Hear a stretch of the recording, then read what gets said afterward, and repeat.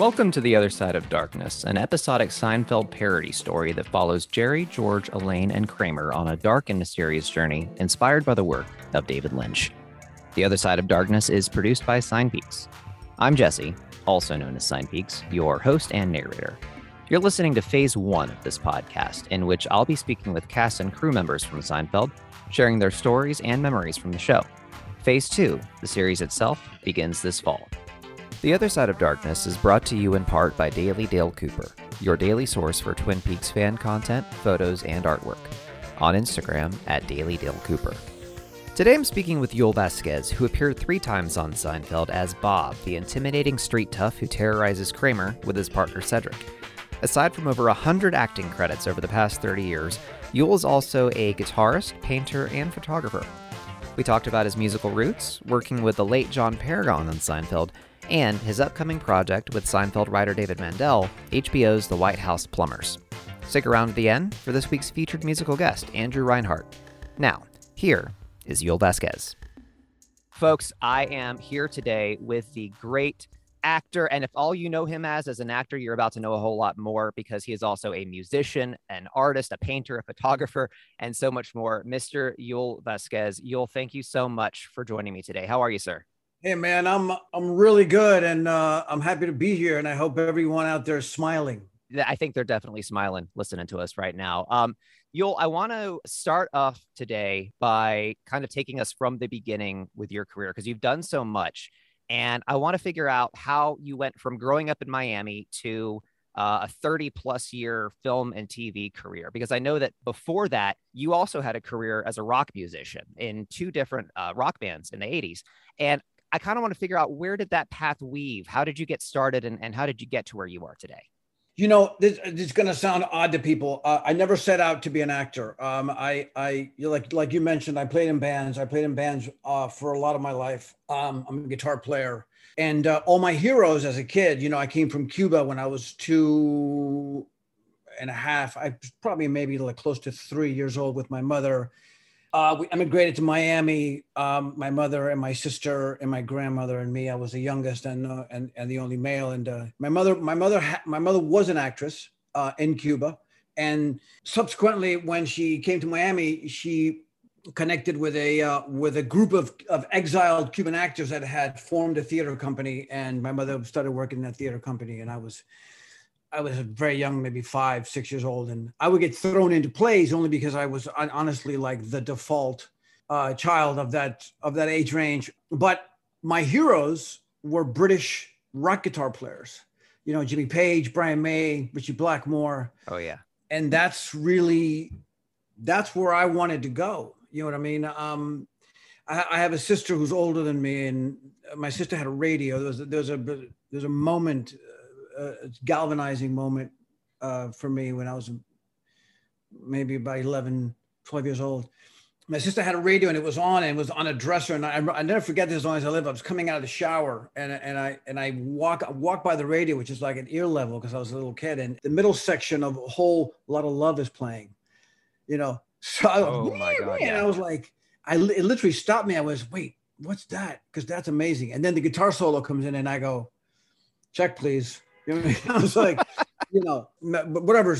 I did that journey, made records, played all over the place. And then I was in a band with a guy whose girlfriend worked for a talent agency here in New York City. And Oliver Stone was casting the Doors movie. And it was so crazy. You can't even make this up. So she says to me, hey, I had really long hair. I was a guitar player in a rock band. She says to me, hey, they're casting this movie about the Doors. You should come and talk to my boss. Her boss was the agent in charge of the office there. And so I went over there to talk to her. I didn't know what I was going to talk about. I was just going to go and, some guy with long hair, And this woman named Holly Levitt, who I think, the truth about Holly Levitt, and I think, and anybody listening to this should actually know that. I wrote something on your Instagram page, and I said, if anybody out there has received any joy from anything that I've done as an actor, they should thank her first, because Holly Levitt looked at me and said, and with almost like amazement in her eyes at the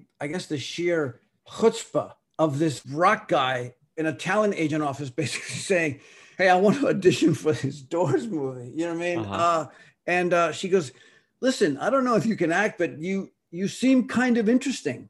And and she says to me, literally, I'll be your agent. I would be your agent, but if you want to do this, you have to do this seriously.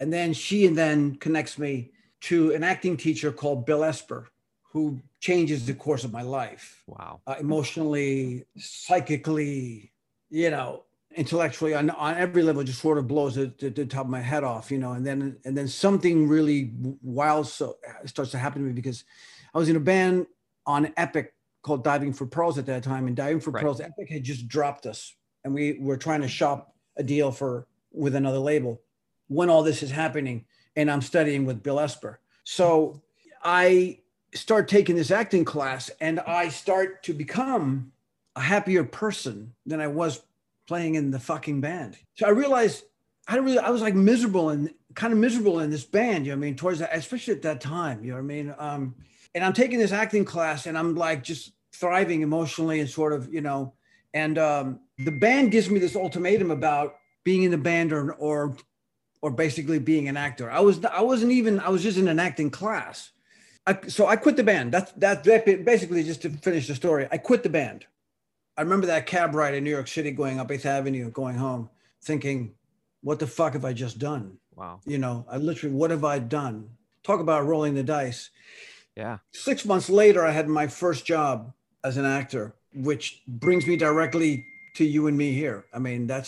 That's the journey, really. Right. I haven't been in a band since, and I'm friends with a lot of guys in bands, in huge bands, and I played. We jam but I haven't been in a band in ages, and I would be in a band again. Yeah. It's funny. I saw Michael Imperioli yesterday, who's a wonderful, brilliant actor, and he has a band. He has a band in New York called Zoya.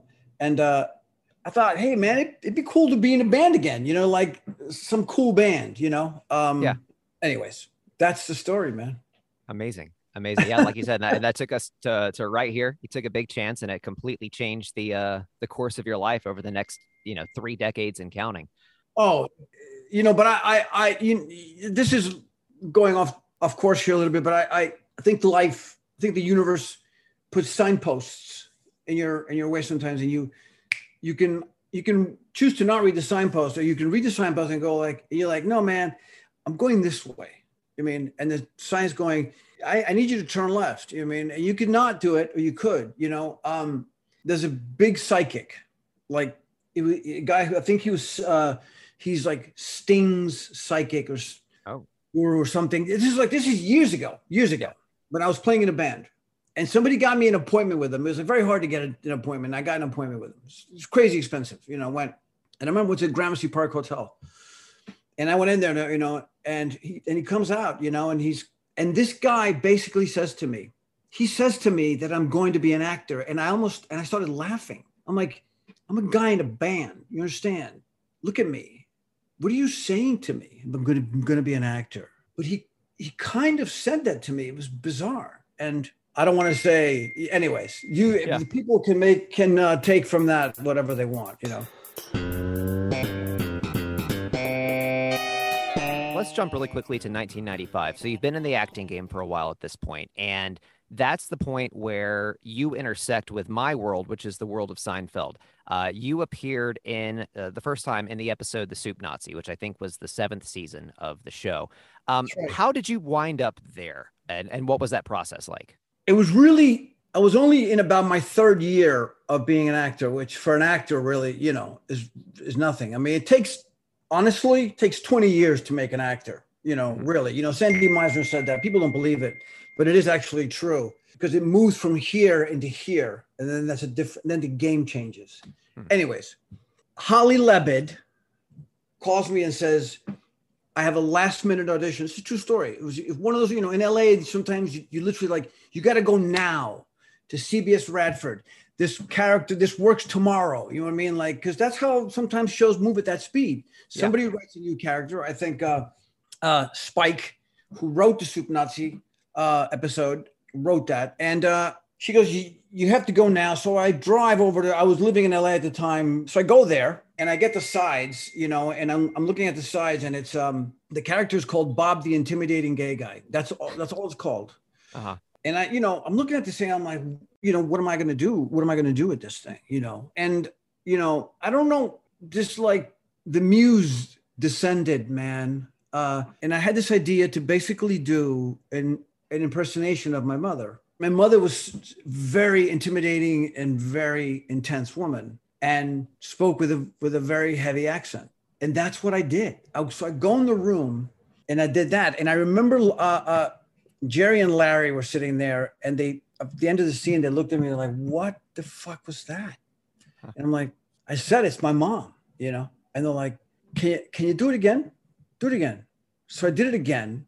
And then they were like, they gave me some notes. I think I have some notes. And then they've said basically, you know, wait outside, because they actually used to do that, make actors wait outside.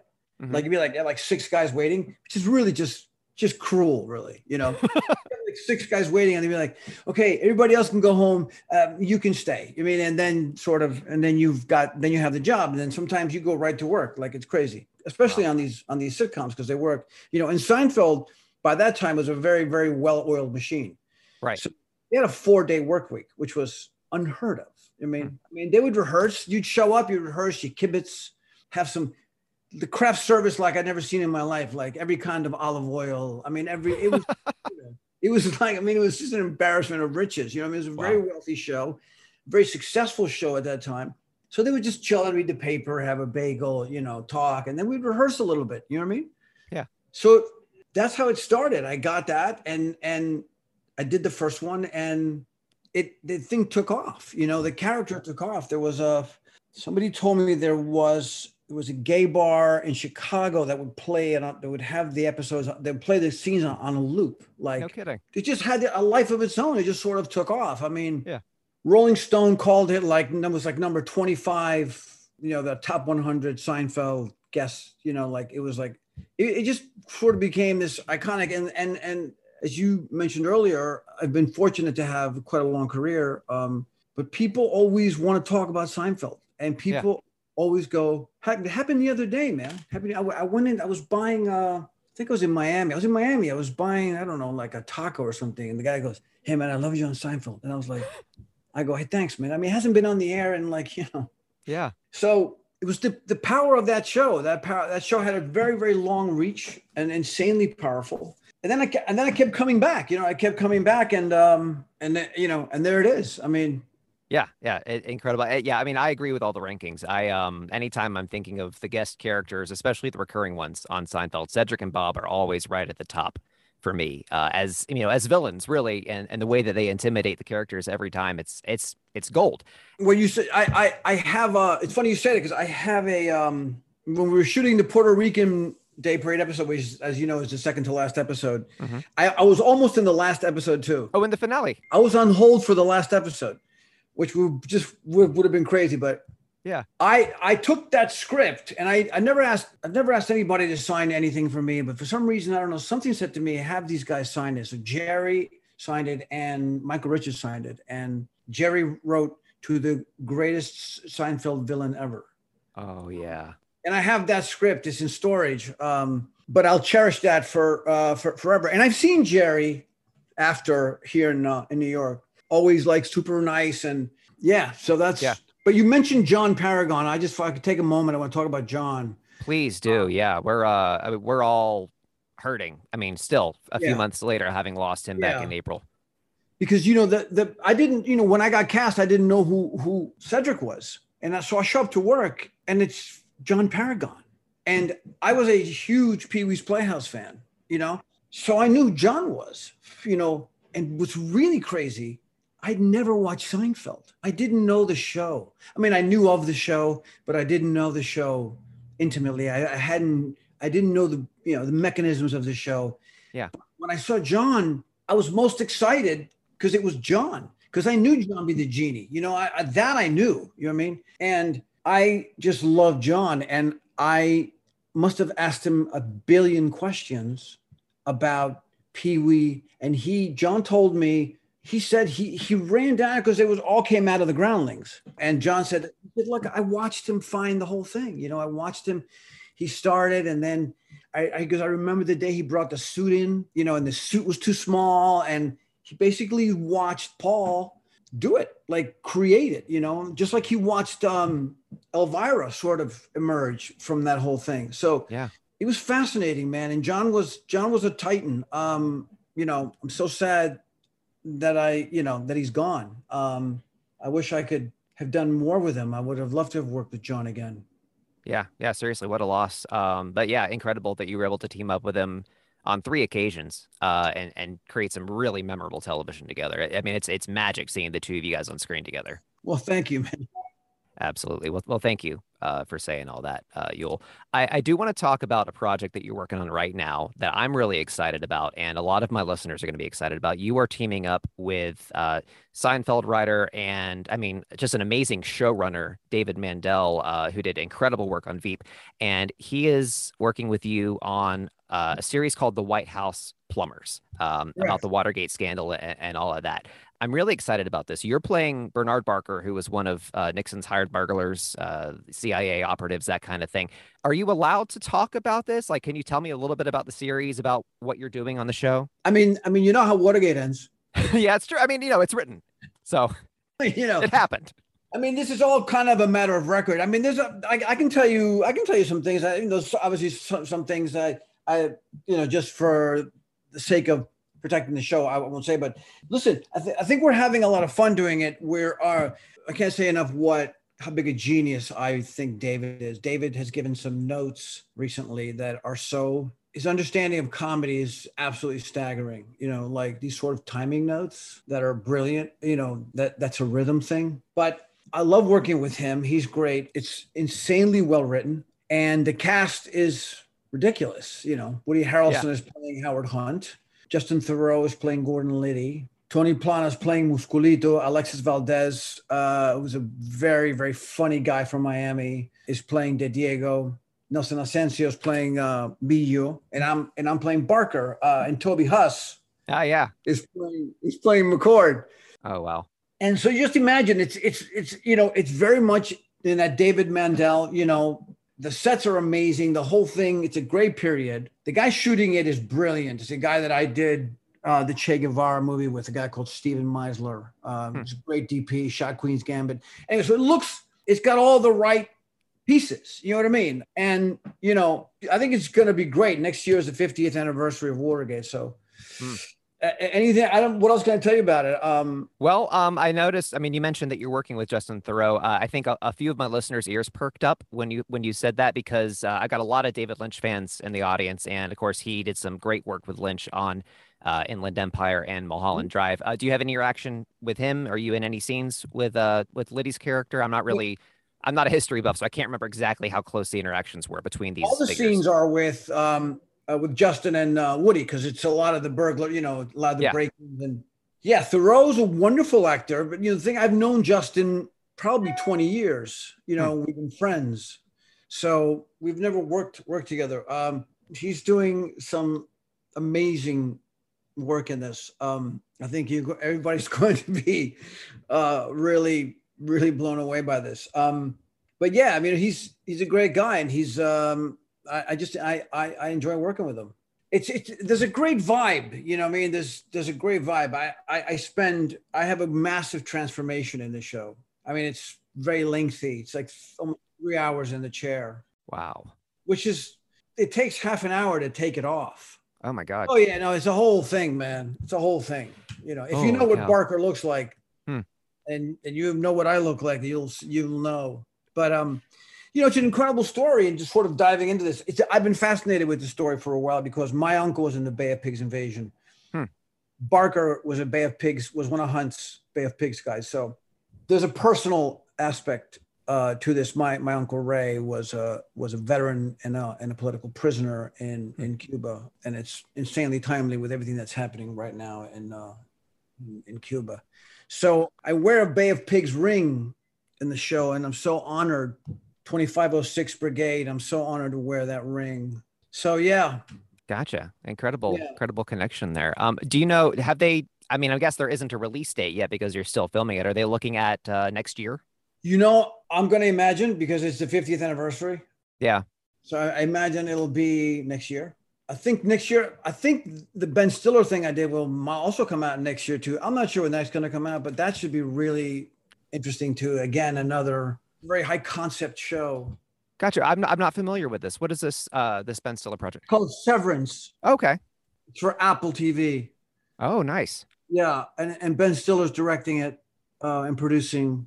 And it's Adam Scott and Chris Walken and Oh my God. Patricia Arquette and Turturro, Michael Chernus. I mean, it's just the cast is just insane. And working with Ben is, he's amazing. He's a demanding director, but like you trust him completely because he'll deliver you to the promised land, as they say. You know what I mean? So you'll let him take you to the mat. It's great. It's great. I love Ben so much. And it's another guy I've known for a while as well. It's just interesting big guy. I've had a chance to work, if you hang around long enough, you wind up working with a lot of your friends. And yeah, I've been fortunate. I've had repeat customers at the Yule acting store. Gotten to work, Noah Bushell. I've done 3 movies with him. Brett Furman, I've done 3 films with him, and Soderbergh, I've done a couple. And so you have relationships. You know what I mean? And you wind up working with people that you like. I've just met this wonderful director, Tracy Lehman, getting a lot of heat for Ghosted, her short Ghosted and Mixed Signals, and she's winning a lot of stuff. And I'm hoping to make something with her. So, it's, I always say if you hang around this business long enough and you haven't been a jackass to people and you show up and you do your work and you don't make trouble, you have friends, Yeah. That's cool. So I grew up watching Stiller stuff. I mean, I was born in 90, so kind of coming up as a kid, kind of as his stuff was, not just stuff he was acting in, but as he became a director as well. Walter Mitty, honestly, it's maybe not one of his most famous movies, but it's one I enjoyed tremendously. Just a very, very skilled creator, I think. Oh my God. And incredibly detailed, yes. Incredibly detailed just in his direction and all the different sort of choices that he wants to arm himself with when he goes to edit. You know what I mean? Yeah. So you'll do it, 50 times to Tuesday, but, and because he wants to have every nuance. So and he's so smart and he's so good. He's such a good actor and he's such a great director. I mean, Escape at Dannemora is unbelievable. So it's, you don't get to work with great directors all the time. And it's a crazy thing to say, but it's just the fucking truth. And I've been very blessed lately, with Ben and David. Smart, clear directors, directors that know that they know exactly what they want. It's just clear direction. You know what I mean? There's no ambiguity in that, which is the best thing you can hope for from a director. Right. Yeah. I can definitely see that. You'll tell me a little bit about your art. You're both a painter and a photographer, and I was checking out your work, and I mean, not only is it great work, but it's very distinctive work. Like it's not something that someone else would have done. It's like, it's very you. It seems like it comes from a personal place. And I want to figure out, like, is this something recent for you? Have you always been into painting, photography? What are you doing with it? Photography has been in my life since I was very, very young. I remember my mother bought me a camera. It was 75 cents at a thrift store in Miami Beach when I was young. So and I still have that camera. So I've always had cameras. I have more cameras than really, I'm a camera nerd, to be quite honest with you. In fact, most of my favorite people on sets are all the camera guys, which is why I mentioned Meisler, because I love the technology. And anyway, so I've had a camera for a long time and I've been taking pictures, but about 12, 15 years ago, I started to really take photos with a point of view. And I just started to take pictures and I would send them to folks, I didn't show them to anybody. I sent them to a couple of people that I trusted, and people were saying, you're onto something here. I mean, people that I trusted, And so I just went with it. You know what I mean? I went with it. And then when I wasn't out taking pictures, I started to draw. Yeah. And small, and then that sort of started to take off. And then somebody said, you should go bigger. And then I went bigger. Then I did a collaboration of some pieces with a friend. And then from there it went, and then people started buying the art. That really blew my mind. but it does come from a place, it does come from a place. A lot of the imagery and sort of the, iconography of the art comes from my childhood. My mother was into a lot of alternative religions in my house that had a lot of symbolism and had a lot of iconography. It had in the religion, in Spanish they're called garabatos. In English that would translate to scribbles, like literally. But the powers are speaking in the scribble, and sometimes in magic, in Western magic, they're called sigils. Anyways, a lot of the art has sigils. Like this iPhone case, it has all that stuff. That's all basically that's what I'm talking about. Gotcha. Yeah. So that's all throughout the art, and then I'm fascinated with stuff that looks like it was maybe done by a child. You know what Sure. I mean? I'm into the work of Cy Twombly, who did these scribbles. And anyways, so that's kind of where it comes from. And then it just took off. And then what I loved about painting was that there was no, and photography, I don't have any editor. I don't have a director. Right. I also I don't do good with edit buttons in my own personal life, which gets me into trouble. Sometimes, I'm my mother's son. My mother suffered no fools. When I was younger, I did, but like a day came and I was like, no, man, I'm gonna cancel your fucking contract. No. So in the art, it's literally, I go into my studio, which is not in New York, it's in Miami. But I go in there and it's direct line. There's no director, there's no editor, there's no writer. It's just me and the blank space, you know what I mean? Or sometimes I start from a photograph. I printed these photos. I have a bunch of photographs I've printed. One of Tesla that I'm working on. One of Jimi Hendrix that I posted. I think a collage on it. Anyways, yeah. Blah blah blah. That's where the art comes from. I don't know where it's going. Yeah, but that's where it comes from. Hey, I mean, sometimes that's the best way to get someplace new. Hey man, I don't know where I'm going. Yeah, exactly. Hell yeah. I mean, I'm not even kidding. I actually did a piece was a picture of me, and I wrote, "If you find this guy, tell him." Oh, wow. Yeah, because I was like, yeah, who the fuck am I? I don't even, I was so, I think when we find out who we are or when we know where we're going, I think it's game over, Yeah. Yeah. Well, and kind of what spoke to me was looking at on your photography, you have a series of airport photos and airlines and, in planes and stuff. And that's, I mean, I'm an amateur photographer. Like I'm not anything good or professional, but that's one of my favorite places to take photos is in an airport because it's sort of an in-between place. You're going somewhere. It's a journey, it's liminal, it's a passageway. And that's kind of what was speaking to me through those photos was like different people at different stages of some journey with some destination in mind or not in mind. It's very interesting stuff. Yes. I think you hit on what the thing about airports for me, I spend a lot of time in them is that they're charged. They're very emotionally charged because somebody's traveling to go to a funeral, somebody's traveling to go to a wedding, somebody's traveling to go on vacation, someone is traveling to go pick up a child that they're adopting. It's all that. Yeah. All that is in one fucking airplane or in one terminal. Yeah. Where you walk by, I've seen guys praying. I've taken photos of guys. I think they're in there. They're praying. There's a photo of a man. It's in his back, and he's just looking out a window, and it looks like a businessman, and he looks like something is going on with him. You can't see his face, but he looks troubled. He looks. I think airports they're filled with that. I remember traveling twice in my life because of a death, and those are horrible, horrible plane rides. You know what I mean? Yeah. But all that is in an airport, Yeah. And people laughing and, and a young couple going, whatever, honeymoon. I don't, it's all kids. Yeah. So I think it's charged. So I just, I walk around, I shoot a lot of stuff surreptitiously, and then some folks catch me taking the photo. I noticed that. Yeah. There's a moment when before the photo's taken, they realize the photo's about to be taken. They're kind of like, their guard is down for a second because in a second their guard is up and now they know they're being photographed. But you have to be careful because it get you in trouble. Sure. I shoot with wide lenses, so I got to get close to people.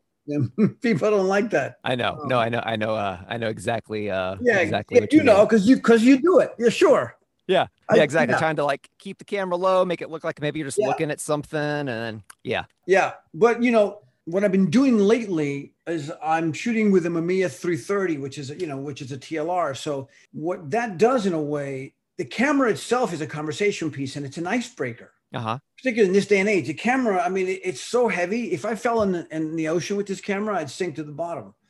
So you have this giant hunk of metal and you go up to somebody and you go, may I take your picture? And when they see you with that thing, it looks like, oh, this guy's serious. You know what I mean? It has some weight to it. And they're like, my God, what kind of camera is that? And I go, it's an old film camera. It's a medium format film camera. And then that's sort of like, because that's a portrait. Now we know what we're both doing. Mm-hmm. And I love the TLR, because the taking lens is the bottom lens and the lens on top is the focusing lens. Mm-hmm. So this idea to tell people, here's what I want you to do. The bottom lens is only sees you and you see it. I look at you through the top lens. So tell the bottom lens a secret you don't want anybody to know. Huh. And then it'll be in the camera. The secret will be inside the camera. I'm focusing. And they're like, okay, cool, we'll do that. And they're like, and they just do it. You know what I mean? And it's, yeah. And then I have fun. They have fun. And, it doesn't look like I don't get punched in the face, which listen, Right. Some people have been like, hey man, would you take my fucking picture? You know what I mean? Right. Because I walk by and I'll go, boom. And I'll just like, because I move fast. Like it's, and I shoot mainly usually very simple cameras because you have to, because it's a running gun jam. But I've slowed down now with the medium format. It's changing the images. The images, I have a lot of bag of film I have to develop. Anyways, we went off on a photographic tangent. No, I'm here for it. We're both camera nerds. Yeah. Right. Yeah, there's just something very special about creating a relationship, two people and a camera in the middle, and seeing how they're going to react to that intermediate kind of space there. But it sounds like you've got kind of a cool way of going about it. And like I said, the end result is something really unique. And for the folks listening, after you listen to this episode, go to the show notes of this podcast and you'll find a link to Yul's website where you can find all of that stuff. It's really fascinating stuff. Thank you, man. Thank you for saying that. I mean, I'm a guy that I understand how it feels to have artistic outputs and to not be satisfied by just one of those. It seems like you're that guy. Like you're an actor, but you've also got this musical side and you've got this side of taking it into a visual space. And I'm fascinated by that, by artists that are not restricting themselves to one thing. And it's really cool to see kind of all those different parts of you kind of coming out in different ways. Thank you. Thank you for saying that, man. I think it all feeds, the other one, the photos feed the acting feeds,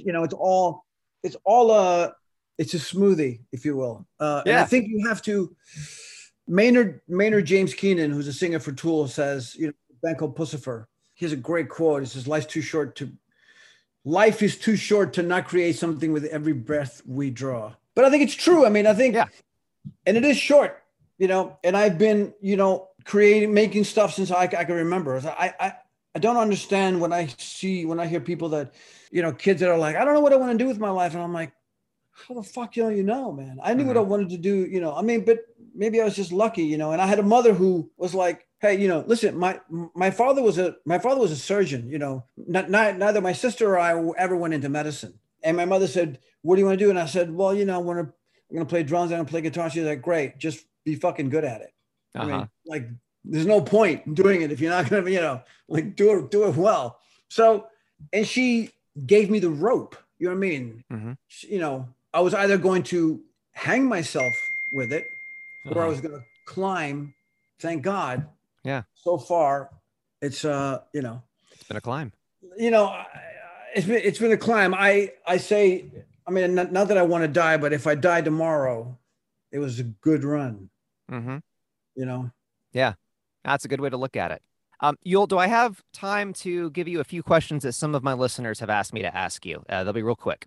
Yeah, sure, man. All right. So I've got a Russian Doll fan in the audience. Her Instagram name is Tosh Olay. She asked if you may be returning for season 2 of Russian Doll.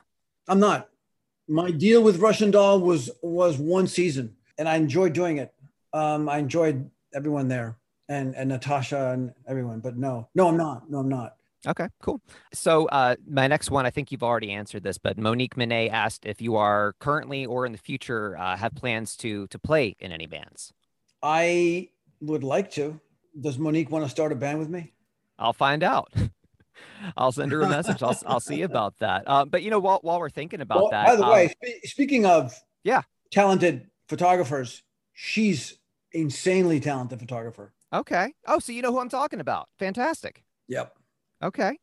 While we're talking about music, I saw that this was a few years ago, I guess back in 2006. You did a set with Ian Astbury from The Cult. Did you know him from back in your music days? How did that come about? I met Ian. That's another amazing story. Ian had been a hero of mine for a long time, man. You mean, I'm a huge Cult fan.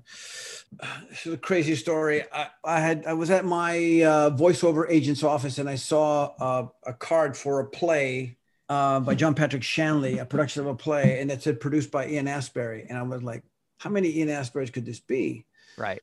So I said, who put this here? And I went to, I found the agent who put it. Says, yeah, that my client is doing the play. Ian's producing the play. And I go, is this the Ian Astbury? She's like, yeah. I go, I would love to meet that guy. She's like, well, I'll arrange a dinner. So we went to dinner with him and he was amazing. I was like, it couldn't have been nicer. I mean, this is like over 10 years ago.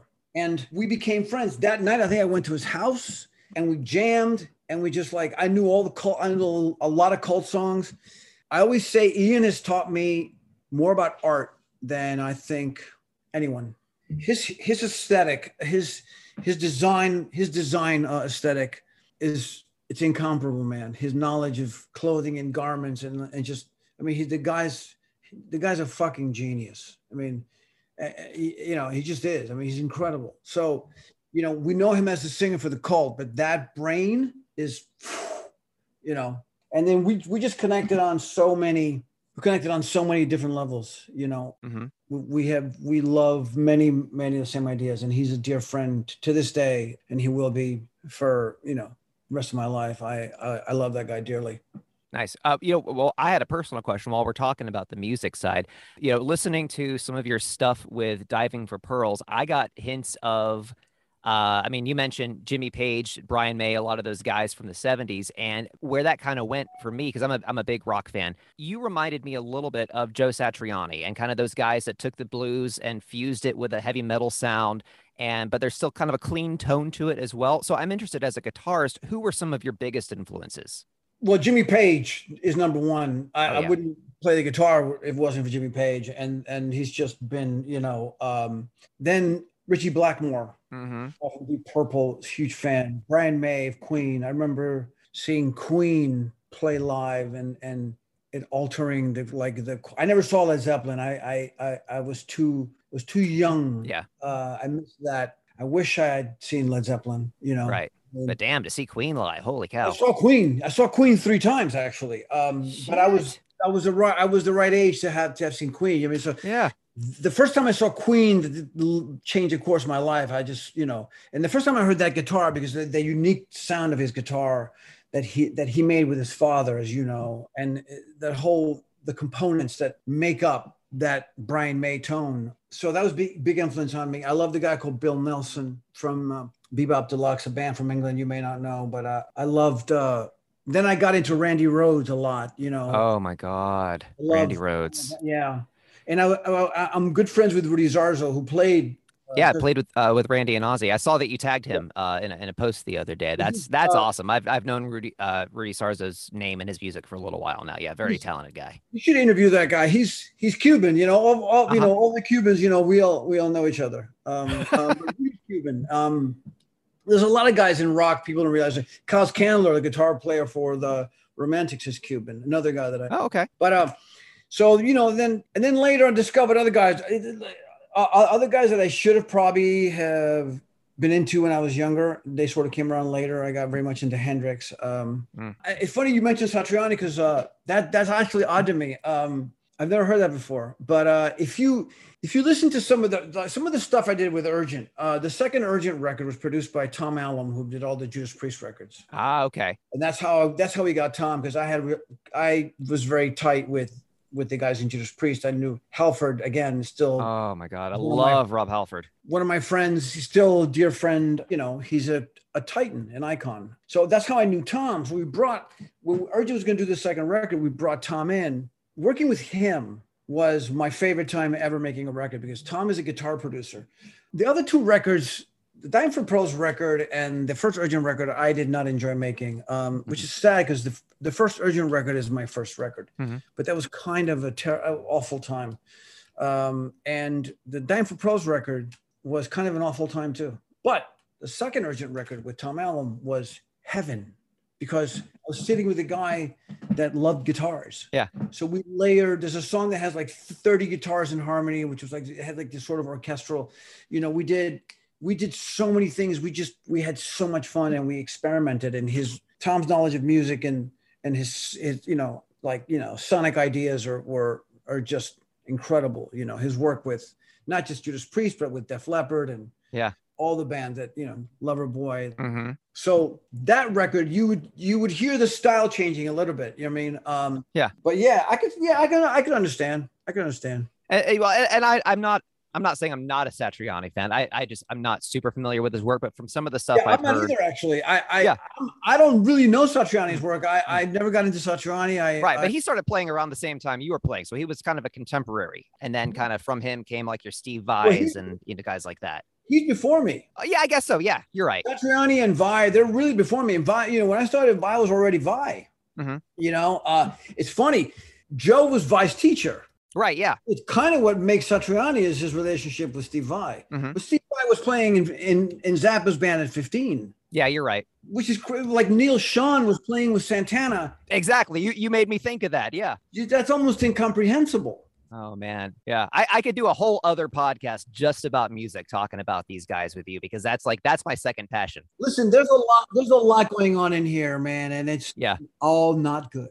No, no, I mean, it's a lot, you know, it's a lot to unpack. Oh, but man, okay. Well, that's a wild ride. Thank you for taking that detour with me, because that's some fun stuff. You're gonna have some editing to do, dude. I'm just gonna leave all of this in, man. Oh, cool. All right. Well, cool. We'll leave it off. If people dig it, they dig it. If they don't, whatever. Fuck it. Leave it in, man. Hell yeah. All right. So I got one more question for you, Yul, from a listener. So his username is WillMiami76. He asked me first. He wants to know what it was like working on A-Team and American Gangster. Side note, I think my connection dropped here because Yul thought I was asking about Bad Boys 2 instead of the A-Team. And the second one may be kind of a long thing, so it depends on how much you want to go into it. But he asks, how was it growing up as a Cuban American here in America? I mean, you know, doing Bad Boys 2 and American Gangster they're two very different films, but, you know, Bad Boys 2 was very hard film to make. It was 5 months. A lot of action. You know, those things are hard. But it was a movie that did a lot for me professionally. You know. Yeah. Same with American Gangster. The thing about American Gangster, I was not supposed to be in American Gangster. I was in Los Angeles shooting another movie, shooting Brad Furman's first movie, actually. Okay. Which is great. Anyways, somebody drops out of that movie, and A.B. Kaufman, who I know very well, a casting director, and is a friend, and, you know, a brilliant casting director, one of the greatest, calls my agent and says, we need him, like, we want Yul to do, they're offering me this part, you know. And I was like, how are we going to do this? I mean, this is going to be, you know, there was an overlap, and then I was finishing Brad's movie, and then I could remain in New York and finish Gangster. Yeah. So for nearly killed me, and I've done this a couple of times, I would work in LA, and I'd take the red eye to New York, and I'd go right to work in the summer. And we were shooting winter and during the summer in like leather coats. I remember one day I almost passed out, like my blood sugar. I was like, my electrolyte, I was dehydrated. I was just exhausted. And I did that for like a few times for like, I think for like 2 or 3 weeks. And then I finished Brad's movie, and then I could sort of stay on Gangster. But Gangster was great. It was great to work with Ridley. It was great. You know, like I say, if you show up to work and you do your job well and you don't make trouble, you'll have friends. And I've remained friends with Russell Crowe from since then, and he's been very kind to me and insanely generous with me. And in fact, bought me the most beautiful rap gift anybody has ever given me. It's bought me this 1962 reissue dot neck 335. Gibson custom shop. I mean, stunning guitar. Because we would sit in his trailer and play guitar, so he knew I played guitar. Yeah. So he's like, "That's for you," and I was like, speechless. That is cool. Just, anyways, but they were great to make. They all, I've had a slow and steady career, and it's great, rather than burn out and fade away. And I sort of built it, and I always feel that it's cumulative. Sometimes you think nobody's paying attention, but they are paying attention. Oh yeah. Or sometimes they let you know that they were paying attention. So that's been my trajectory, whatever you want to call it. And I'm grateful for it. I have a reminder set on my phone. In fact, it just went off a minute ago because it's 3:00 here. It's called Moment of Gratitude. And it's literally like, just sort of checks you and goes like, hey man, you know what? You're okay. Like shit's crazy, but whatever. You're good. Yeah. And what was it like growing up Cuban American? I mean, that's a wide, I mean, it is. It was, growing up with one foot in one culture and the other foot in another culture is a hard thing, but it does something to you. Spanish is my first language. I learned English when I went to school. There was racism when I was a kid. I saw it, growing up with a Spanish name sometimes wasn't the best thing. Even now it can prevent you from, yeah. Even though, I don't know, but it was, it was okay, man. Like I told you way in the beginning of this, all my heroes as a child were British guitar players. So the last thing I wanted to be as a kid was Cuban. I wanted to be British. You know what I mean? I wanted to be fucking Jimmy Page. And so I dressed like Jimmy Page and my hair was like Jimmy Page. And, and then later in life, I began to fold in my Cubanness. And it's a huge part of me. And it's a switch I throw. Yeah. 100% turbo Cuban in a second and turbo Anglo in another. In fact, in Plumbers, I switch. Barker spoke unaccented English. He was Cuban. Yeah. So I switch in the show. There's no accent. I mean, it's just English, and then he switches right to Spanish with the other guys. So it's an interesting thing to do. Yeah. I hope that answers his question. I think it does. I think it definitely does. And I mean, like you said, you start off wanting to be this one person, and then as you get older, you kind of certain parts of yourself come back to you. I mean, that my philosophy is you spend your whole life, becoming who you are, to be the person that you were all along. And I mean, I'm just this 30-year-old baby over here. But that's a lesson I'm learning now, and that's something that we never stop doing. So no, I think we are works in progress as we go along, man. Hell yeah, that's what we are, And I think all we can do is try and do the best we can on the run. Make the best use of the time, Yeah. Like I said to you earlier, if I died tomorrow, it was a good run. I mean, I've had like 3 lives. Yeah. I've gone into 2 careers that are virtually impossible. To earn a living in, make a diamond. That's why I have a moment of gratitude reminder on my phone, man. Because there's a certain amount of good fortune that comes in that's involved in this. I mean, you can be. Yeah. I know guys that are insanely talented that nobody will ever know who they are. They just won't. I mean, I've seen guys in plays and regional theaters that are monster actors. Yeah. And then my next thought was like, no one will ever know who he is. He will stay here. I mean. Yeah. And so what decides all those things in our lives? What forces guide us, man? I don't know. Yeah. So I have to be grateful. Well, I mean, it's mindfulness, that kind of bringing it back to the moment, not getting stuck in the anxieties of the future and all that stuff. I mean, because you could reach the pinnacle, you could be at the top.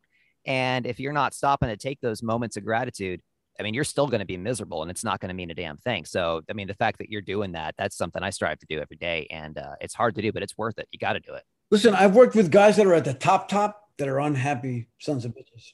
Yeah, yeah. And I'm like, all that, and like, and you're just you're just kind of a jackass. You know what I mean? Yeah. But I don't know. All right. So Yul, as we close out here, because I don't want to keep you all day. You're a busy guy. I wanted to take a minute and give you a chance. I do this with all my guests. If there are any charities that are near and dear to your heart, anyone that's doing advocacy work or nonprofit stuff that's helping people out in the world, if there's anyone you're a fan of or involved in, I mean, the floor is yours. If there's anyone you want to promote, and I can share links and all kind of stuff. What I would like right now is for people, hashtag SOS Cuba, to support the people in Cuba fighting for their freedom. The first time in 60 years that this has happened in Cuba. The people have taken to the streets. They've had enough. That right now is what's very important to me. Gotcha. I'll share that in the description of the podcast as well. So you'll last thing, and then I'm going to let you go. You've got a certain amount of listeners. I'm not exactly sure, when they're listening, but then, 30,000 plus people that I'm going to share this with when it's published that were impacted in some way and that have gotten laughs and happiness, at the very least, out of your role as Bob on Seinfeld and, of course, on so many other projects. Is there anything that you would want to leave as a last message, as a word to them? I just want to thank them for embracing that character. It's a character that he's out there, but he stands up for himself. I mean, I love the clarity of Bob. You know what I mean? I love clarity in human beings. But thank you for anybody that cared about Bob and all the people that stop me and say, hey man, I love you. Yeah. It all, and it's really kind of, my mother was a central figure in my life and the only parent I've ever had, and my mother's gone. So when I tell you that it's an impersonation of my mother, that in some way my mother lives in Bob. Wow. It's kind of amazing. Yeah. It's crazy. Yeah. Oh man, how cool is that? Yeah, anytime I see one of those episodes come on TV or I'm streaming it on Hulu or something, I stop and I enjoy it. And now that I know that, I'm going to enjoy it even more. Damn, that's cool. Yeah. Well, you've shared so much with me in the past hour. I've had a hell of a time. I really enjoyed this, and I know that folks are going to enjoy it as well. So I just want to say thank you. Thank you for giving us the time. Thank you for giving us everything you've given us in film and TV and music and photography and painting. And cannot wait to see The White House Plumbers as well as Severance when those hit Apple TV and HBO next year. So folks, everything we talked about today, you're going to find links in the show notes. Yul Vazquez, it's been a pleasure. Thank you so much, sir. Jesse, you've been a pleasure, my friend. This has been an absolute, no, honestly, it's been great, man. You've been super cool. And, wow. And thank you. Well, thank you, man. You made me really happy today. Go out, enjoy the rest of the day. Best of luck with everything you're shooting, everything you're working on, and we will talk to you soon. Keep smiling. Thanks again to Yul for joining us. You can find his art at yulvazquez.com. This week's musical guest is the Los Angeles-based Andrew Reinhardt. Andrew's been active in both the Brooklyn and LA DIY scenes for the last 12 years. You can find his music on Spotify, Amazon, Apple Music, SoundCloud, and Bandcamp. His latest EP, Have Fun Idiot, comes out Friday, August 6th. Here with a cover of Yoko Ono's Growing Pain is Andrew Reinhardt. I'm bound frozen by my mother's anger, anchored in the North Pole Sea.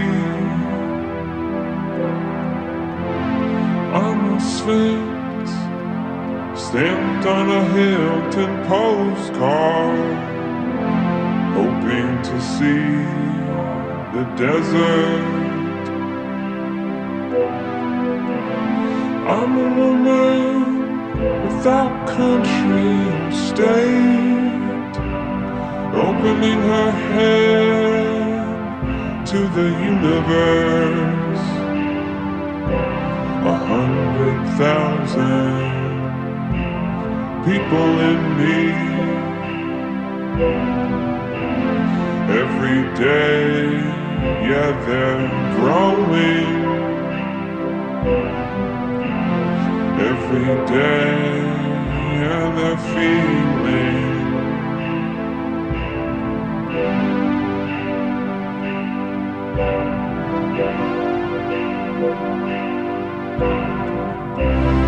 He's an infant, blinded by his mother's sorrow, crawling blood red sky.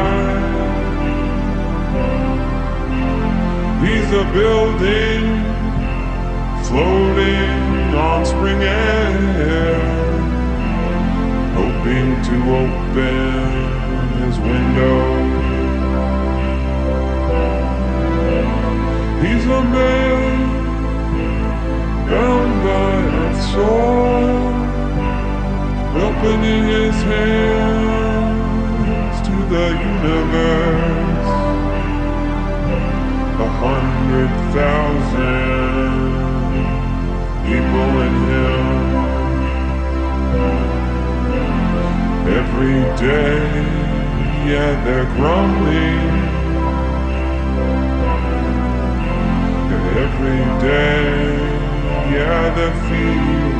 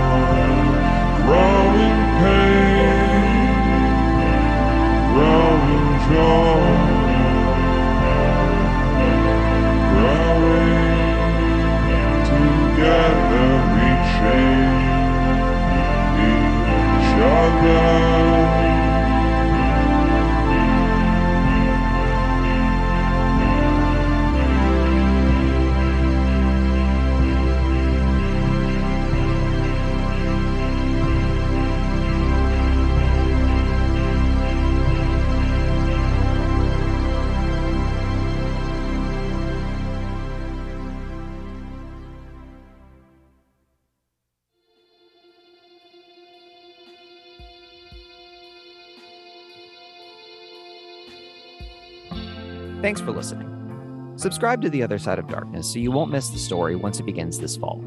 If you enjoyed today's episode, leave us a positive rating and review on your podcasting app. Follow Signpeaks on Instagram, Facebook, Twitter, and TikTok, or join our Facebook group. Visit our store at signpeaks.threadless.com. 50% of proceeds for the month of July will go to the International Rescue Committee. And if you'd like to support this series, you can visit patreon.com/signpeaks to get early access to episodes and exclusive merchandise. Intro theme by Patrick Edwards. Show music by Cody McCory and Ivor Bowitz. Outro theme by Robert McDonald. All links mentioned can be found in this episode's show notes. The Other Side of Darkness was made possible thanks to the backing of over 100 supporters through sites like Kickstarter.com. Here are just a few of those supporters I'd like to recognize. Ann Bengson, John Phillips, Red Impala, Michael Pellichet, C. Martinez, Dylan Escalante, Beth Maraver, and Wiley Frank. If you enjoy this podcast, you might also enjoy Watching Owen Wilson, the first podcast dedicated entirely to everyone's favorite catchphrase-loving comedic actor. Hosts Jake Menez and Michael J. Teeter make their way through Owen Wilson's entire filmography, rating each movie, counting each wow, and bringing in guests in an effort to befriend Owen Wilson himself. Find Watching Owen Wilson on Apple Podcasts, Spotify, Audible, and at watercooler.com. You can also listen to Mike Dowd, the voice of Kramer on this podcast, on his own podcast, Welcome to Twin Speaks. Here's Mike and co-host Janine with more. Hi, I'm Mike. And hello, I'm Janine. And this is Welcome to Twin Speaks. We are a bi-weekly podcast exploring the weird and wonderful world of David Lynch's master hit TV series, Twin Peaks. We will be going episode by episode, really discussing the legacy of Twin Peaks that it's left for television and pop culture that maybe you've never heard before. And if you're someone like me who's actually seeing it for the very first time, I welcome you to dive in with me with no spoilers as we go along, and I avoid all the Google researching in what's to come with fresh eyes and fresh ears and bask in the wonderfully weird. Yes, and if you've seen the show before, you can see it through the first time through Janine's eyes. It'll be like you're watching Twin Peaks for the first time. So grab a cup of joe, grab some donuts and some cherry pie, and join us on Spotify or wherever you get your podcasts. And welcome to Twin Speaks. The Other Side of Darkness is written, performed, and produced strictly as a work of parody. The Other Side of Darkness is not endorsed by Castle Rock Entertainment, Sony Pictures, NBC, Warner Brothers Records, Rhino Records, Lynch Frost Productions, Twin Peaks Productions, CBS, or Showtime. This podcast is intended for entertainment and informational purposes only. Seinfeld, the Seinfeld logo, and all Seinfeld characters, story elements, and intellectual property are registered trademarks and/or copyrights of their respective trademark and/or copyright holders. The makers of The Other Side of Darkness make no claims, directly or indirectly, of ownership to any elements held by these trademark and/or copyright holders, other than original characters, story elements, and other intellectual properties created specifically by the makers of this podcast. Musical elements referencing themes and motifs from the original theme music to Seinfeld and Twin Peaks are created expressly as works of parody and do not imply claims to ownership of said music.